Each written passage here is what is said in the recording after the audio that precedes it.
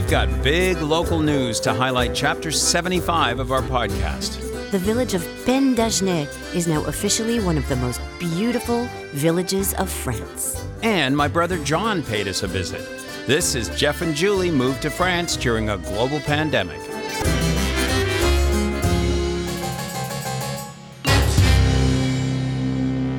Penne D'agenais is a beautiful village just a few kilometers away from our property. Mm-hmm. And we've always thought it was quite pretty, but it just got classified as one of the most beautiful villages in France. And they've been trying, haven't they? I think this was their third try. And so this committee gets together and will take in, 15, 16 different candidates and go through all the criteria, and the very select criteria, the population, historical monuments, the care that the mayor takes in keeping all these things preserved. And they decided this year, actually July 1st, that Penne D'agenais qualified. Isn't that wonderful? Like, that's going to be a big boon to tourism because, honestly, people grab this book that we have, and we're perfect examples of it. We look through the book and go, oh, that's within driving distance. The Most Beautiful Villages of France book.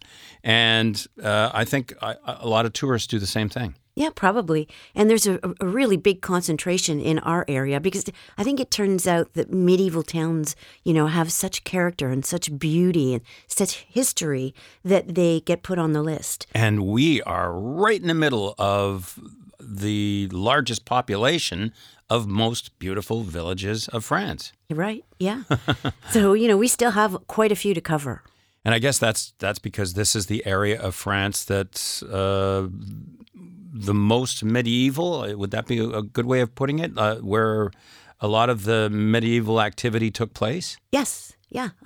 There was a lot of activity between Dordogne and the Pyrenees.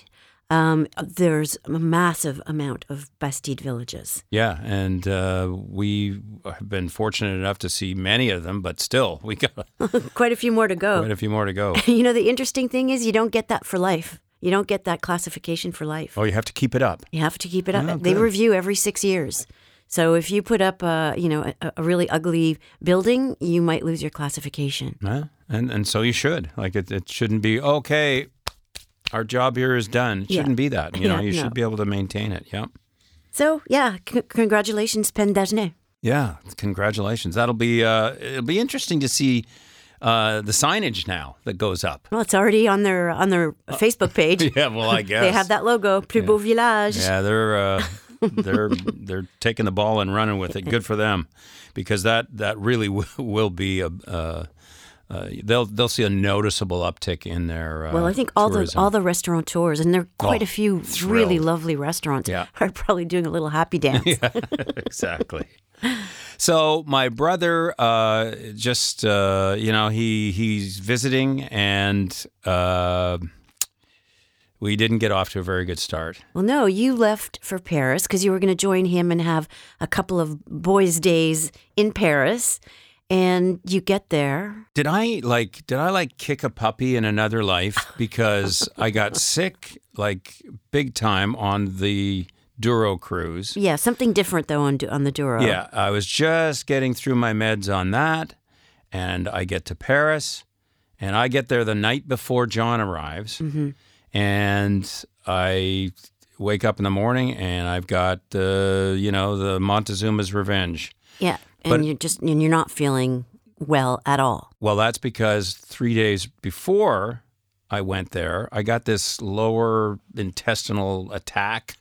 I got issues down there. I don't want to get into it, but you got issues up there too. Oh, I got issues everywhere. What a mess, man! When you hit 60, look out. So John arrives. We go for one lunch, and then I am bedridden the entire time. You've been spending a lot of time inside hotel rooms and boats. Boats. Anyway, poor John, he's got to sort of navigate Paris by himself, but he's got the demeanor that really allows for that. He looks forward to kind of adventure. And he's so easygoing. He something pops up and he just rolls with the punches. Yeah. Anyway, just like his brother. So that was, and then we had to take the train back, and then I went right to the hospital the next day and got not a good diagnosis here, and it's still things that I have to deal with. But and then I'm bedridden here for a day or so. Yeah. While you and were basically entertaining John. Yeah, so. I had a great time. We managed to take in some forest walks, and we went to visit Penne D'agenais, and we had some good moments. So I go to the hospital, and I'm there for like the entire morning. They run a battery of tests, and as I said, I've got some things to deal with here down the road. But I get out of the hospital, and they give me this list of foods that I can have and a list of foods that I can't have. And holy hell, the list of foods that I could not have. Mm-hmm.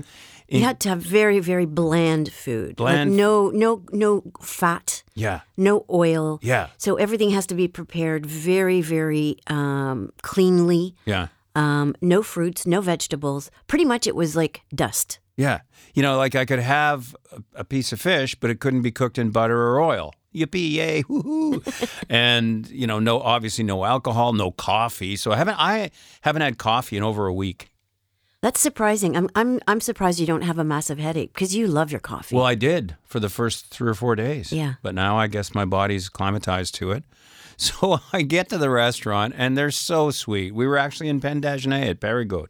And John and Julie are there, and I take my taxi over the Périgord. And, with your medical bracelet on, the hospital bracelet. Oh, I forgot about that. And, big gauze and the whole business. And who's this? Some war veteran. So I get seated, and she comes over, and I said, I've got some restrictions, and she sees that I'm looking at the list, and she's let me see, and she's reading down the list. There's nothing she can serve you, really. She's kind of going, I don't know what you can eat, not only here but anywhere. She's funny, but she says, let me see what I can do. So we settled on mini boiled potatoes and a pave, unseasoned fish, a fillet of unseasoned fish, and of course they bring it, and it's got it's the fish in the middle, and then a little circle of these potatoes, and the waitress, when she brought this plate over, I'm telling you, we all just died laughing, didn't we? She was so disgusted. It was like she had this look of what look she had on her face, as if she knew that a dog had just pissed on my plate, and she was passing it to me like, ew, you're gonna eat that? Ew. Oh, that was funny. But you did eat it, and it turned out to be a nice meal after all. No, it was fine. Everything was fine. But what was really strange is when we went to emergency. Right. So this is our first time going to emergency since we've been in France. And we didn't really know the protocol. So we get there bright and early, like 6:45, and a nice young man is at the entrance, and he says, "What's your code?" And we said, "What do you mean, what's your code?" He says, "Well, you need to call 15, dial 15 on your cell phone, and you will be talking to a doctor. They will assess the situation and will give you a code." So, at the time, you were upset about because we were both thinking, "What? You can't just walk into emergency? He would not let us in the door." No, you cannot walk into emergency. It's mandatory to call 15, and that's for emergency medical services. Okay, so you got it. You were all upset, and you dialed 15. Yeah, and I was put through really quite quickly to a doctor. Okay. Who asked for your particulars and then your symptoms and how long you've been sick and all the details, and he said, "Fine, your code is like 40." Okay, great. So we go back to the front door. Young man is there. I say our code is 40. That's great. Come on in. And then we actually sat there for quite a while, and we were the only ones there. I don't know why we were there for quite a while. Well, I think we were there before the medical staff got in. Okay. Right? Well, it's 6:45. Yeah, it makes sense because when we went to check in, there was nobody. And by the time I got called in, the place was just a beehive of activity. Right. So, yeah. So I think timing had something to do with that. Once I was in there, man, they ran the battery of tests. They put me on a drip because I really lost a lot of important fluids and needed those electrolytes. Yeah. And they did blood tests, they did scan, all kinds of things, and came up with their conclusion, and off I went. So in the end, and overall, it was a pretty good experience. And, my brother made an interesting point about the dialing 15, because we thought that was ridiculous. Well, I mean, what if you got a gunshot wound? I'm sure they let you in, but, Well, I think 15 will determine if you need an ambulance, will determine what code you need to have access to emerge, like if your case is serious enough to go to emerge. But I'm just wondering if you're just so debilitated, like what if somebody brings in somebody unconscious, anyway. But the bright side of it is within seconds you're talking to a doctor, he's diagnosing your situation as opposed to checking into emergency, like in Canada. Or a hangnail. And no, that's not what I meant. Yeah, I get what you're saying, but no, as opposed to checking in and you're talking to the reception at emergency who's in triage and she's determining or he's determining, as opposed now you're talking to a doctor on the phone. So the doctor is half diagnosing everything. So, I think there may be an advantage to that, to the dialing 15. I think it eliminates a lot of non-emergency cases that are clogging up the emergency rooms. Mm-hmm. Yeah. So I think there is a benefit there. Yeah. So all in all, things are good. I'm slowly on the mend, and let's just but here it is. The 2 holidays that I was on ruined. I think the key is not to take any holidays. I sit here all winter long, waiting for, the perfect health, and then wham, wham. Oh, you think that was funny, eh? On the boat, Jeff? Here's a little more.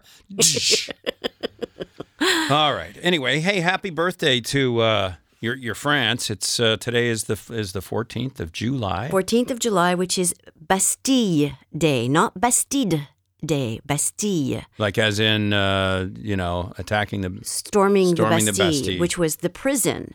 This was back in Louis XVI day. He was all posh. He and Marie Antoinette were, rich and dining on caviar while the population was starving. And then there was this revolt in 1789. They stormed the Bastille and they got rid of the royalty and started implementing democracy. And that was the beginning of the France we know today.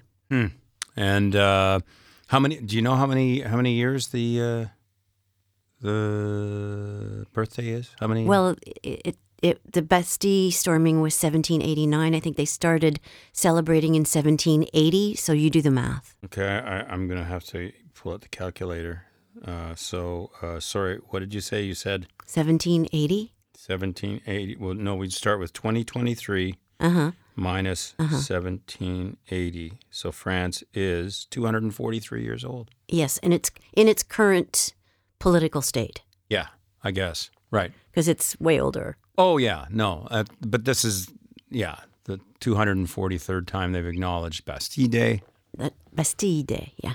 What did I say? I thought, Bastille Day. That's right. That's good. Bastille Day. Yeah. All right. So and there's tons of stuff that goes on. Every commune has, parties, fireworks.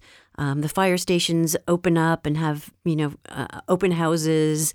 And it's just a big celebration of, living in a free country. And are there going to be fireworks tonight we can expect? Yes. Probably Yes. all around. Although in some communes they are not doing it because there's fire restrictions. Restrictions. And also some communes were pretty damaged with some of the protests. Yeah. So they're keeping their partying pretty quiet. I'm putting in a vote for these drone shows.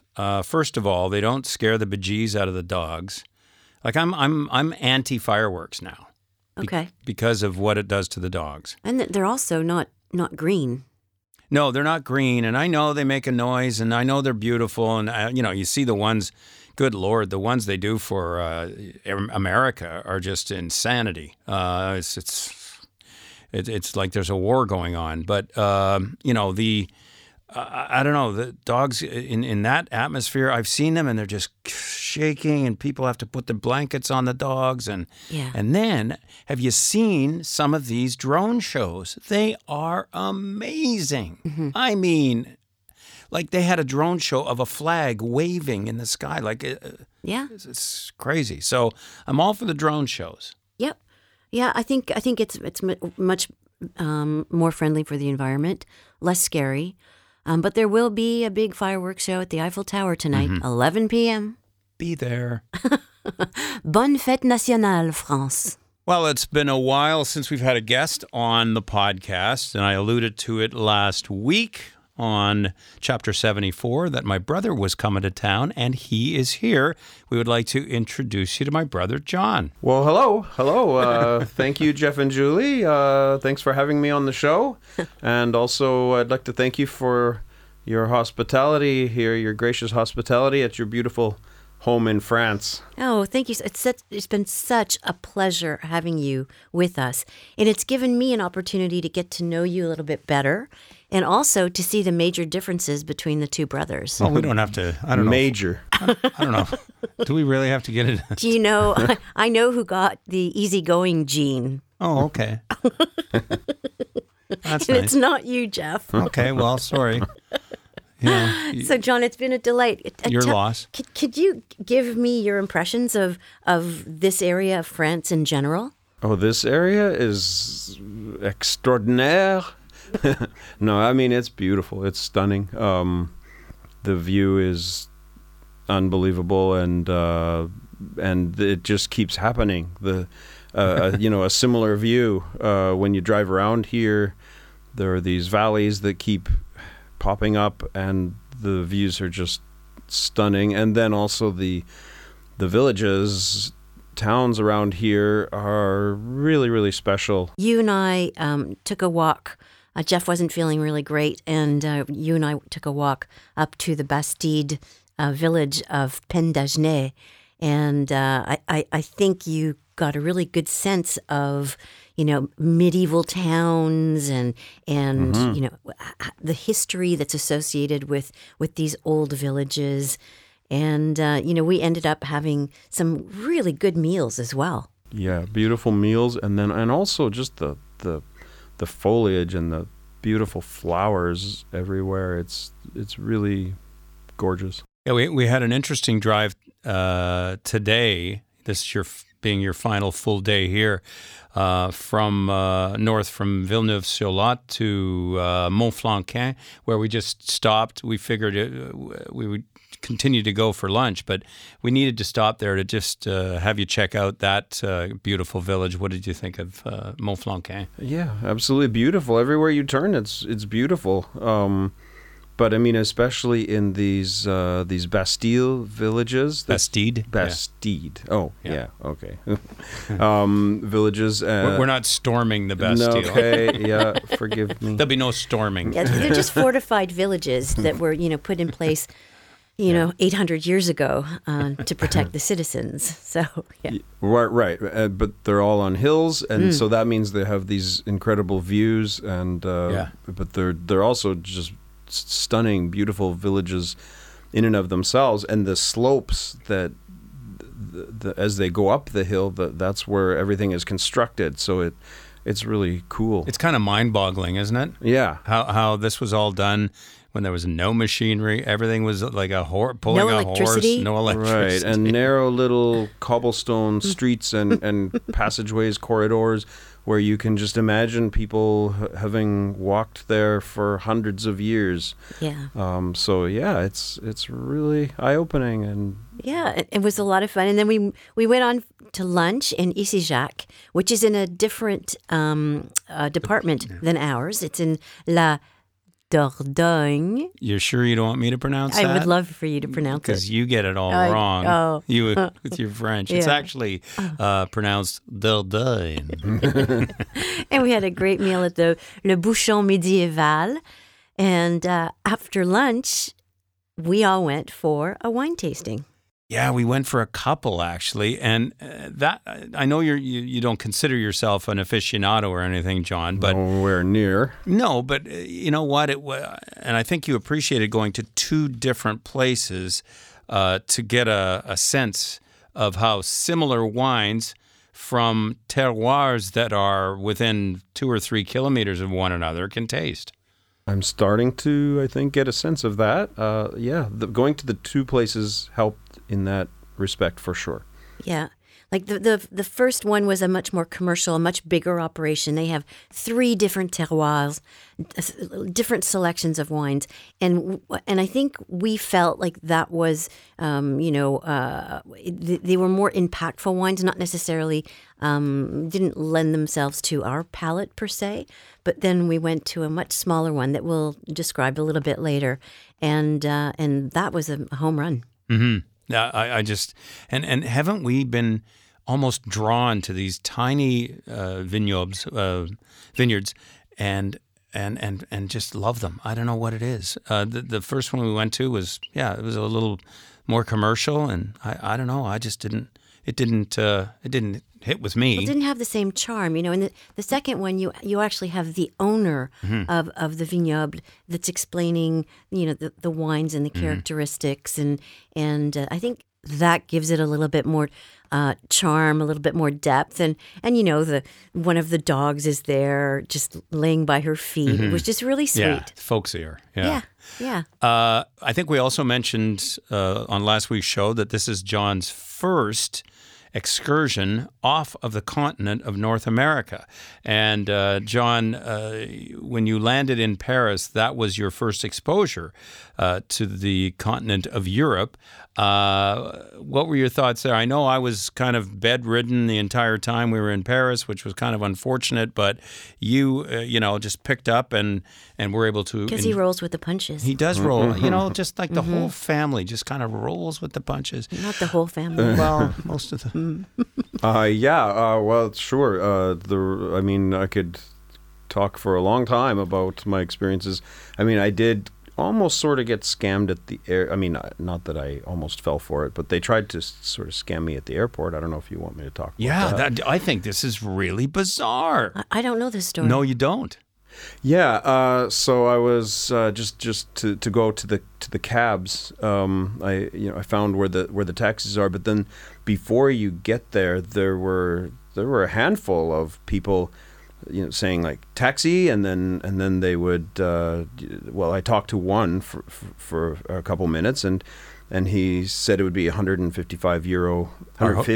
The hotel. To go to the hotel in Paris, and I had done a little research and known that it was not going to be that much, so I just kept going. But there were other people doing the same thing, trying to kind of prevent or intercept you before you actually make it to the taxis. To the real taxis. When I made it to just a taxi, then the guy, he opened the trunk and he's ready to put my bag in. I'm like, hold on, we need to agree on a price. And he said €62, and I'm like, all right, let's go. So can you believe that, Julie? Wow. So these are not certified taxi cab drivers. No, and they roam in front of the taxis, as John picked the perfect word, intercept, to try and intercept people. So this is a good lesson. If you are flying into Paris, and this is really common, you're taking a cab to the airport, or to your hotel, and someone comes up taxi, well, naturally you're going to think, oh, okay, this is part of the deal. But these guys are out to make a major buck here. It was really similar to what I experienced in Mexico, at the airport there. No, I think you just have to be, as a traveler, you always have to be aware. Be on your toes. Yeah, of your environment, of your possessions. Make sure you're talking to the right people, the certified people. But anyway, once we got to the hotel and we were out exploring, we did manage to get to a couple of restaurants before I sort of took ill. And then, John, you did a lot of traveling on your own. You went to the Eiffel Tower by yourself and did a lot of walking around. What were your thoughts of the beautiful architecture of Paris? Yeah, well, the architecture's gorgeous, and it's everywhere you turn, everywhere you look, and then going to the Eiffel Tower really cements it in that this is how it is, not just on a few square blocks. It's the whole city because it's all consistent everywhere you look, 360 degrees. You can see in the distance there's a skyline. But that seems to have been planned, with high rises. But that seems to have been planned to be put in a certain place, and otherwise everything is consistent with this beautiful older architecture. Yeah, there are some restrictions. I don't think you can build anything in the older sections taller than 6 stories. I think that's 6 stories. Yeah, I was just going to say that. I don't know, but it just feels kind of like 6 stories as you're walking around. Yeah. So the French, especially in Paris, have had a pretty nasty reputation from a North American point of view. John, can you confirm whether or not that reputation is justified? Well, only once when someone splashed me with yeah, but with that was a crazy that was a homeless crazy person. Yeah, and I walked past and made eye contact, and boom, I was splashed with I think it was Coca-Cola. Don't make eye contact. Yeah, okay. Okay, but aside from that crazy fella who was probably on some kind of opioid, how were the French in general? Yes, aside from him, the French have been wonderful. And they, I don't speak French, and so they have every reason, to be maybe perturbed with me if I am asking for directions or whatever, and they've been super helpful. Once when it was Jeff and I asking for directions, the gentleman pulled out his phone and did a search for us, and the people have time for you, and they seem very sincere, relaxed, yes. and sincere. Yes, and you definitely notice the bonjour effect, right? Yeah, everybody definitely acknowledges one another. Yeah, absolutely. People seem to have a little more time. For you. Yeah, it's nice, refreshing. So, Johnny, I know vacation time is dear to you and your beautiful wife, Julia, but is this something that you think you could revisit along with Julia someday in the future? Yeah, well, I do. I see the draw, definitely. It's and for France, and it makes me realize that probably throughout Europe, it's very stunning in many places, and lots of things to discover, different lifestyles, different cultures, different languages, different architecture.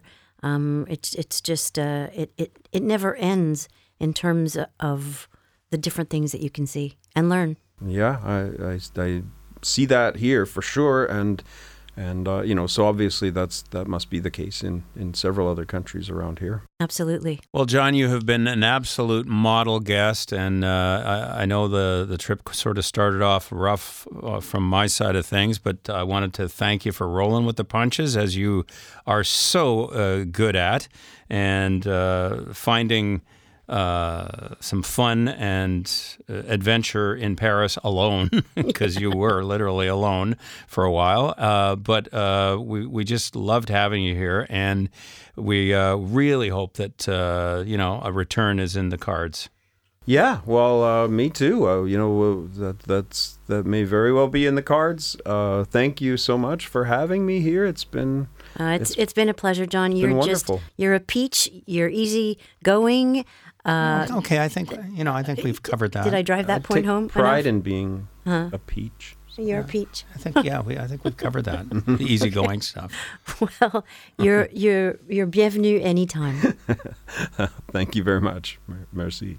And that brings me to the French phrase of the day. All right. It's short and it's easy. Oh, my nemesis. Voici. Okay, here we go. Un frère est un ami donné par la nature. Ah, okay.